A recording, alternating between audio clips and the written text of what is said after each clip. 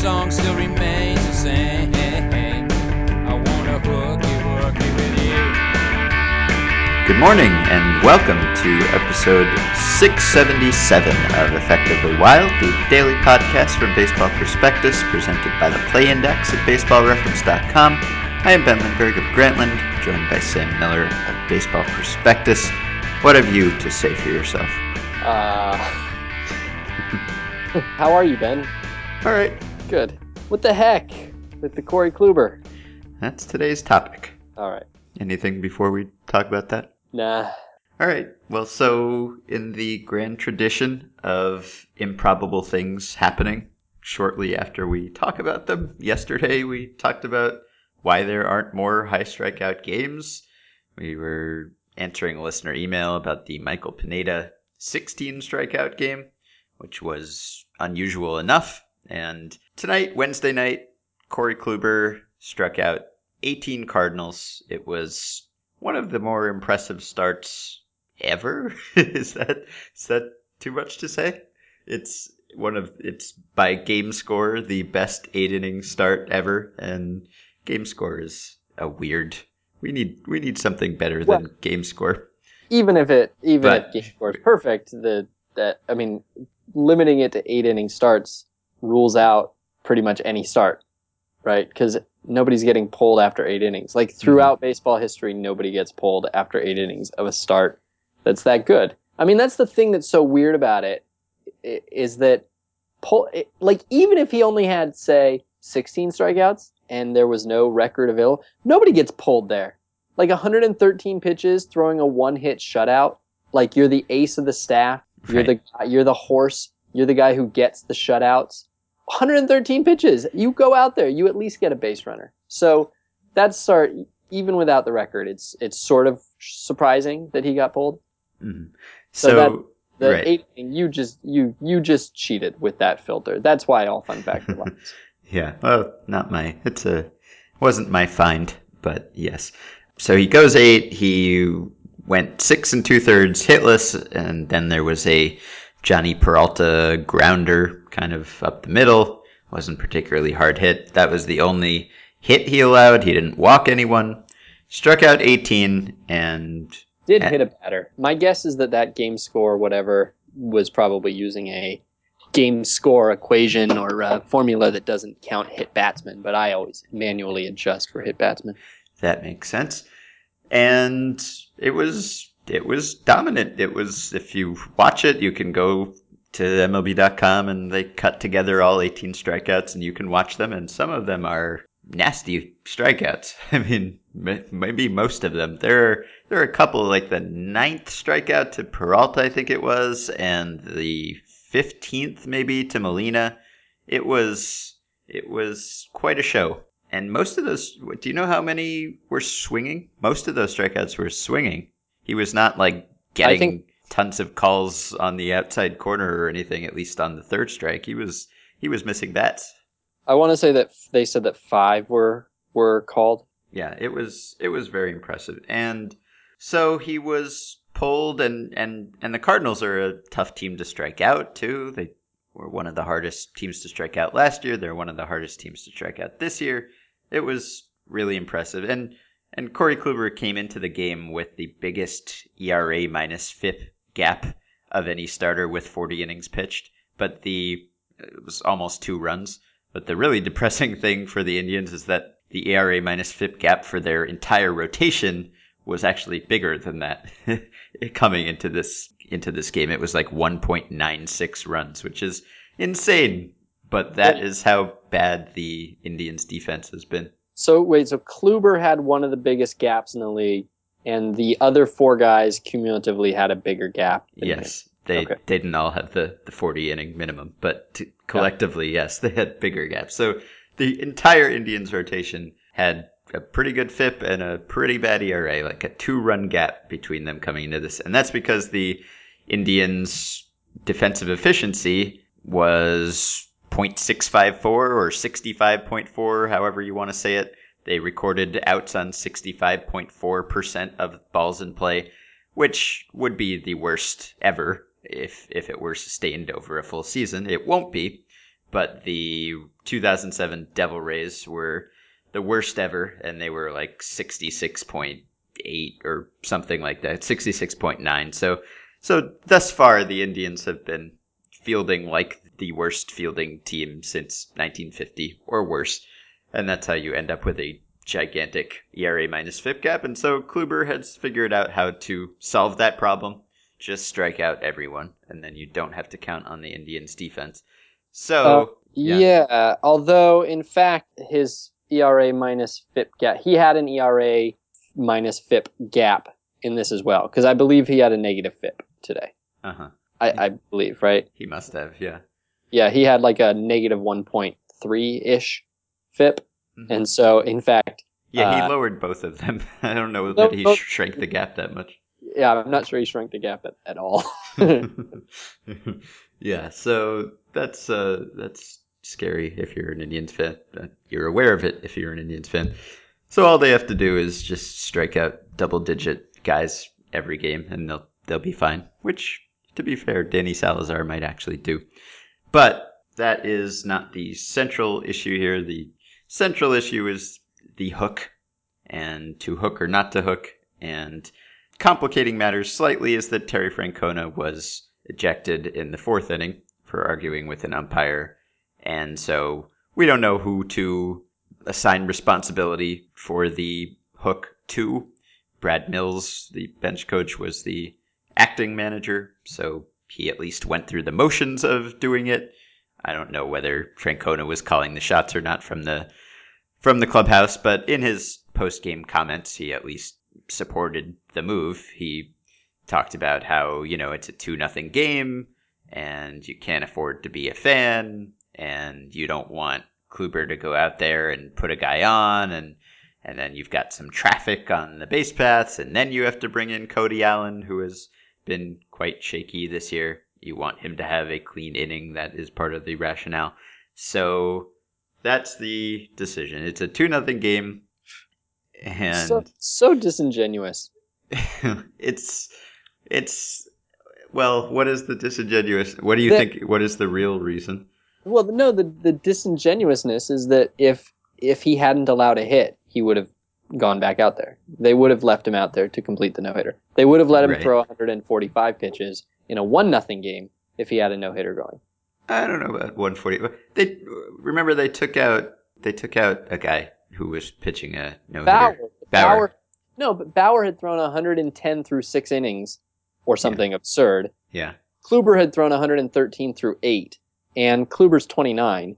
And, that's, Bauer's 24. That's not insignificant to the equation either. But, the main thing with Bauer is that there was no way Bauer was going to make it. Like, he had no chance. It was clear from the 4th inning on that he had no chance. And the other thing with Bauer, he'd thrown 111 through 6. So there was zero chance he was going to make through. But the other thing is that was his first start of the year. And Kluber, it's mid-May for Kluber. Yeah, right. So we did a lightning round about this at Grantland. Just a bunch of people chimed in. And that you can probably go read that now if you're listening to this on Thursday. And there were various perspectives. Some of it was just about how great Kluber was. Some of it was about the Indians and their defense and everything. And a lot of it just devolved into a pitch count discussion. And I did a little bit about that, and Ranny chimed in. And of course, Ranny was one of the real pioneers of the pitch count limiting movement in the late 90s at BP. Wrote the seminal piece. Yep. Introducing pitcher abuse points, which he linked to in his lightning round contribution, and he basically said that he never dreamed that it would go this far and that it has gone too far. And that was my initial inclination. I'm looking at it, and the evidence for a really recent decline in pitch counts is not kind of mixed. Like, I looked, the highest number of pitches anyone has thrown this year is 125. Johnny Cueto threw 125 on April 22nd. And I think Johnny Cueto has the next highest too, like 123 or something.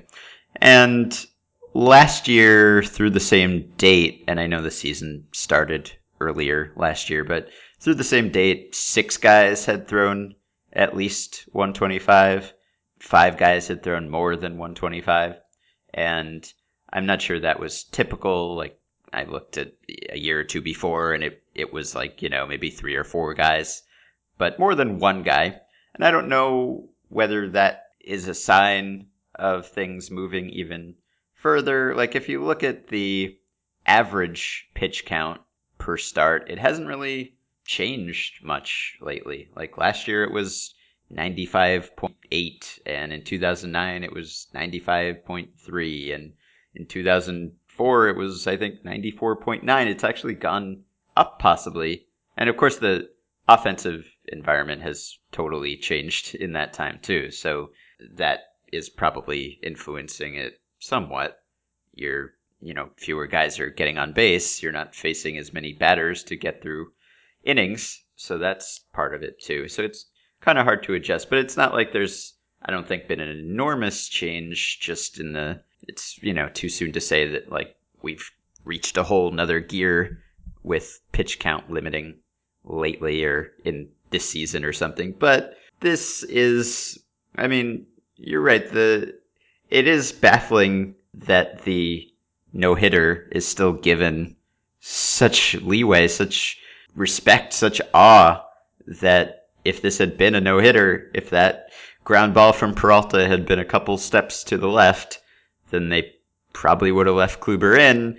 But the much more impressive record of 21 strikeouts, which was in play, he could have broken the record for strikeouts in a 9-inning game.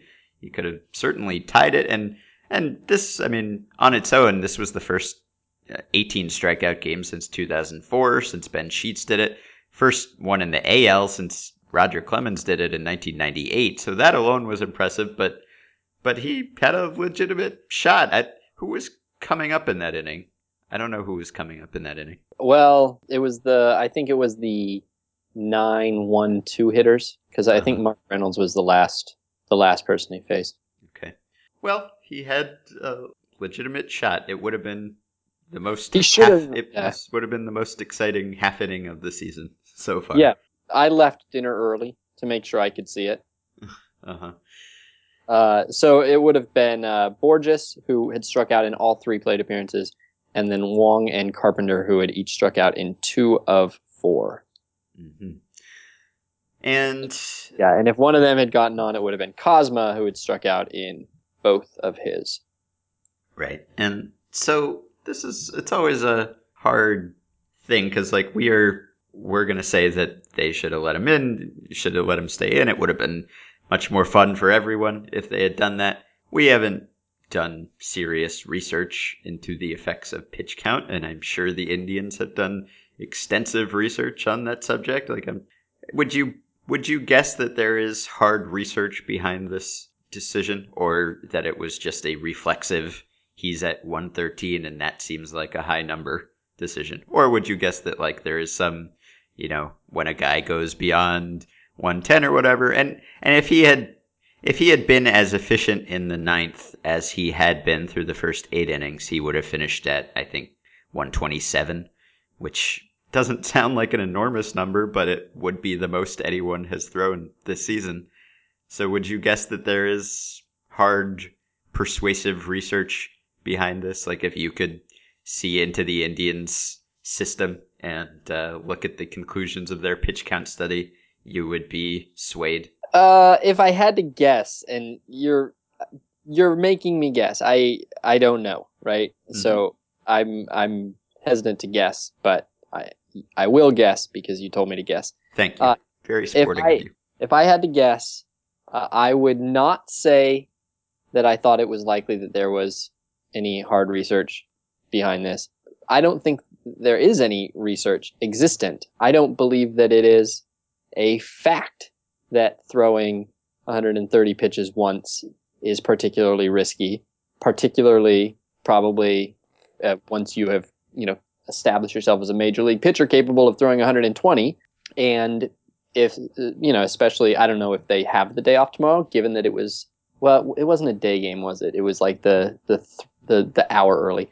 I don't know if they have tomorrow off, but if he had an extra day, he doesn't have an extra day. Well, they might have Monday off. If they have Monday off, then he would get an extra day. in which case, then I would feel perfectly fine. What I'm saying is I don't think there's hard research because I don't think it's a fact. However, if you were to tell me that there was research, and I could accept that there might be, I would guess that maybe it's conceivable that perhaps Kluber, I mean, considering that he struck out 18 batters in 8 innings, it would not surprise me to learn that he, A, was throwing harder than he usually does, B, was maybe throwing more sliders, perhaps better and harder sliders than he usually does. And I could see there being some correlation between the amount of strain that those pitches put on his arm.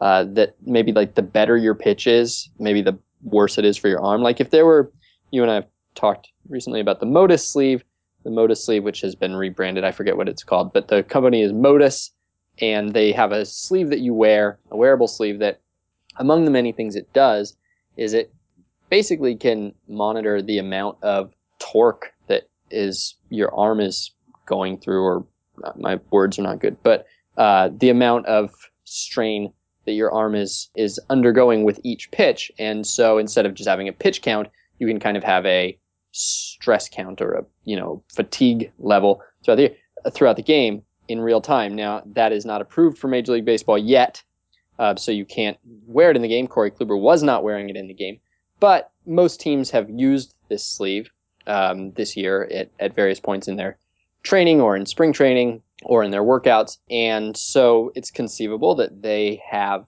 by looking at that, discovered that once Kluber or once any pitcher is throwing, a mile an hour harder throughout a game than he usually does, that the strain is actually greater. That would be my hypothesis for what research might be there that would justify this. That in fact, while we've been generally saying, oh, well, he's been cruising, therefore it's not as strenuous for him, it's not as laborious for him, I think that's probably true. There's good evidence of that. However, it could be that some of the variables that lead a pitcher to be, quote, cruising might themselves be risky, like he's throwing harder or he's throwing more sharper breaking pitches. Mm-hmm. And Kluber has never thrown more than 120. He had his 3 highest pitch count starts were all last year in August and September when the Indians were in a playoff race, and he was the Cy Young Award winner, or about to be. And he had a 116 and a 118 and a 120. And he's never gone beyond that for whatever that's worth, which I don't know. And there was that article Russell Carlton did on like the effect of one start over a certain threshold, and he found real things. I don't know that they were so significant that you would forfeit a chance at a really cool, historic, exciting moment for them. But given that, the Indians are one of the more disappointing teams so far this year. They were picked by many to be the AL Central favorite. They were, roughly even playoff odds, as I recall, when the season started.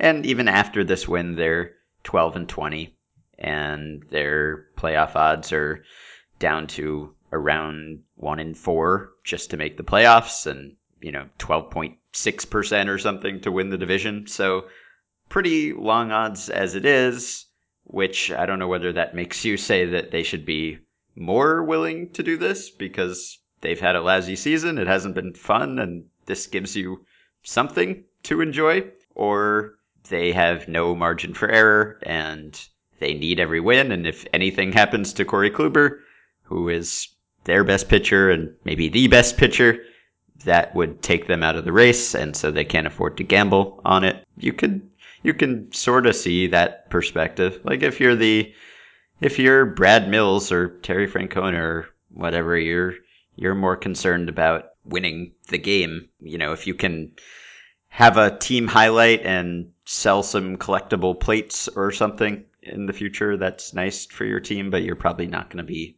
fired or hired or kept employed based on that sort of thing. Whereas if Kluber hurts himself, maybe you will be. Maybe you'll lose.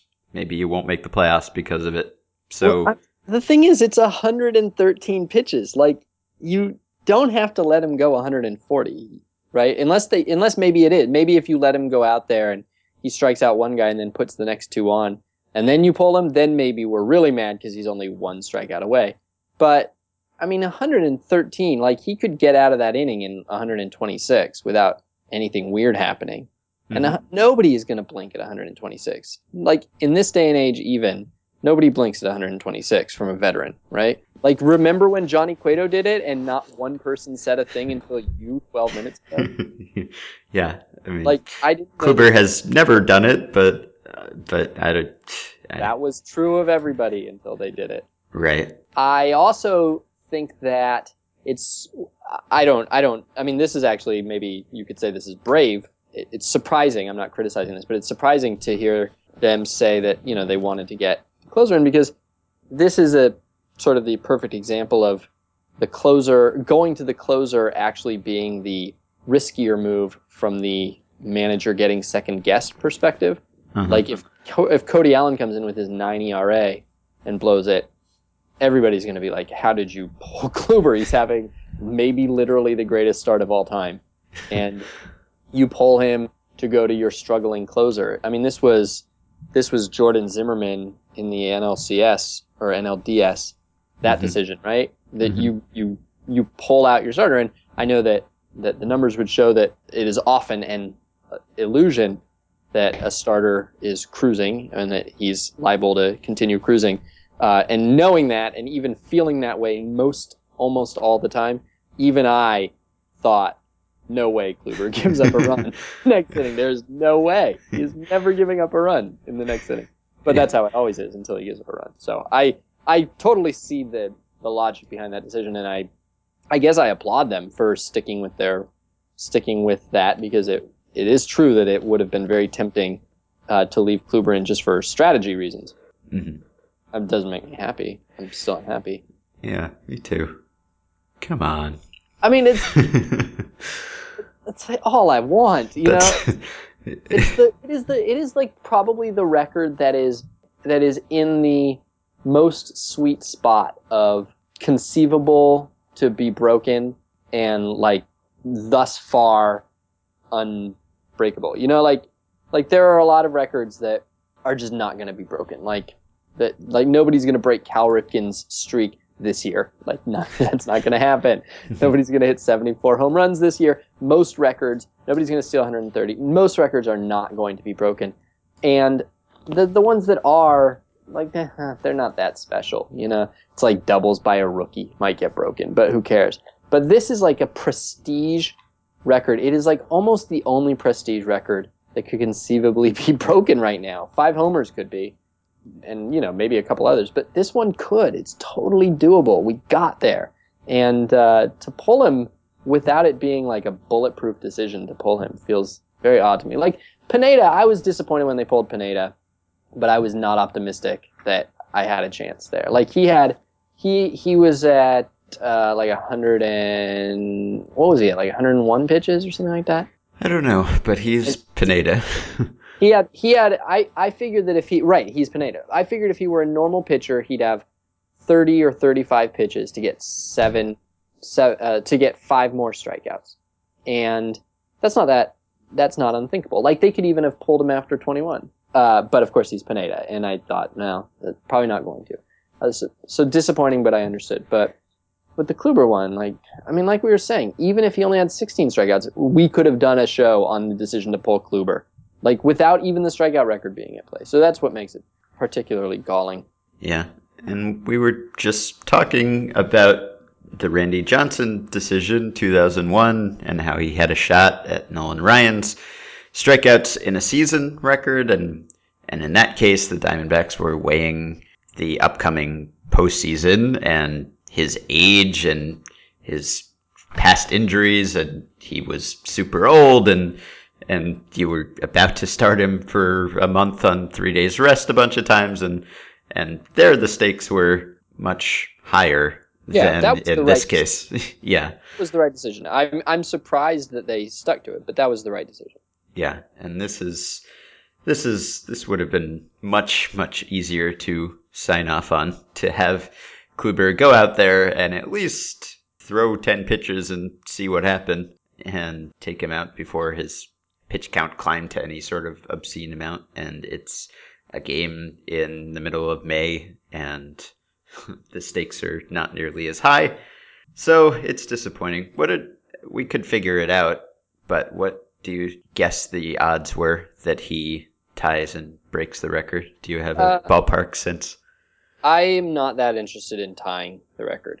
Mm-hmm. So I won't even bother because that's much more complicated math. It's much more. It's not complicated, but it's much more complicated math. But I mean, what were the I'd give him about I don't know what 30. I mean, this is probably not actually accurate. MGL would scold me for saying this, but at that point in the game, the way he'd been pitching, I'd give him a 37% chance at each individual, which gives him a 5% chance at getting 21, which actually seems low, doesn't it?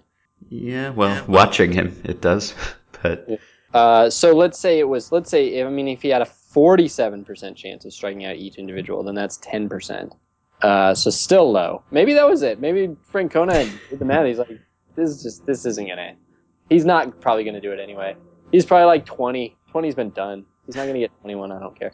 I would be interested in 20, but I'm not that interested in 20. I'm very 20 is interesting. You did an award-winning article about a 20 strikeout game. Partly though that was different for a few reasons. One is that wasn't just a 20 strikeout game. That was the greatest game ever pitched. Again, in a lot of people's minds. If Kluber had struck out 2 in that inning and not allowed base runners, it would have been as good, right? It would have been identical. It would have been a cheap hit and a hit by pitch, and then 20 strikeouts. Yeah. But I don't know. I mean, partly what that article was about was that it wasn't as dominant as you thought. Like it was in some ways more dominant than you thought, and in some ways less dominant than you thought. So I don't know. I don't know that I'd want to write another one about the exact same start.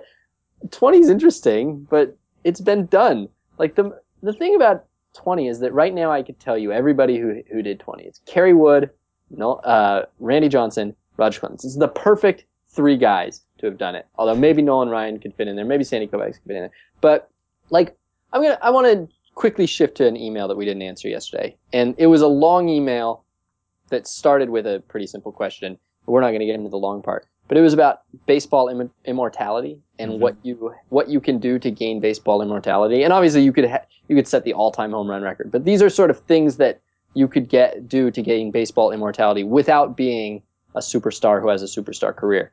And I think it cited an Atlantic article, I believe, and there were, I think, 7 or 8. Yeah, there were 6 things.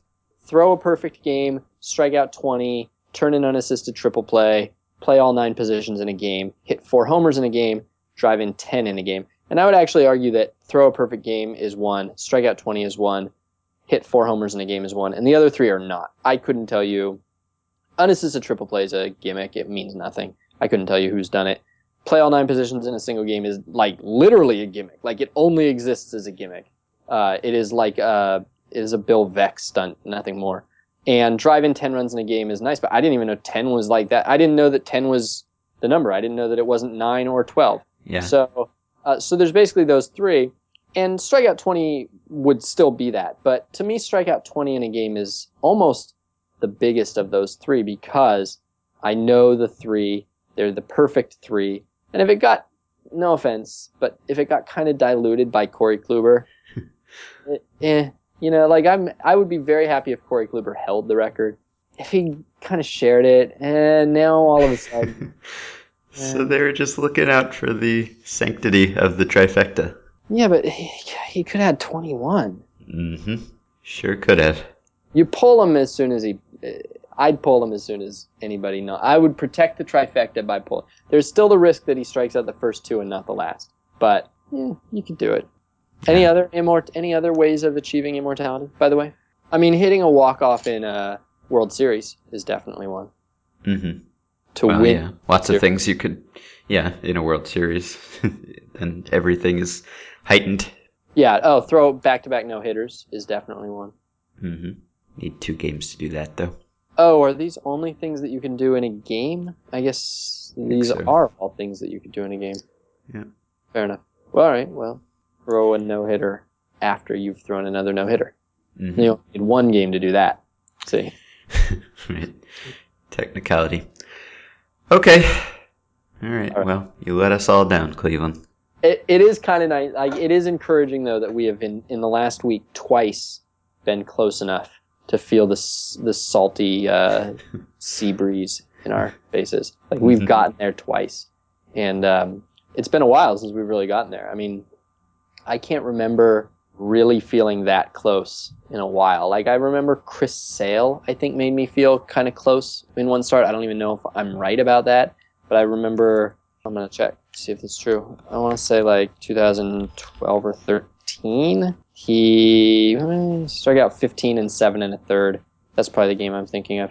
And yeah, because I mean, 15 and 7 and a third, odds are that he had like 14 through 6 or something like that. But it's been a while since we've really gotten close. Yep. Well, thanks for the thrill, Corey. Okay, so that's it. So, In fact, he had 14 through 6. Okay, send us your emails, podcast@baseballprospectus.com, Facebook group, facebook.com/groups/effectivelywild, sponsor PlayIndex@baseballreference.com. Subscribe to the Play Index using the coupon code BP. Get the $30 discount on a 1-year subscription. And we will be back with another show tomorrow.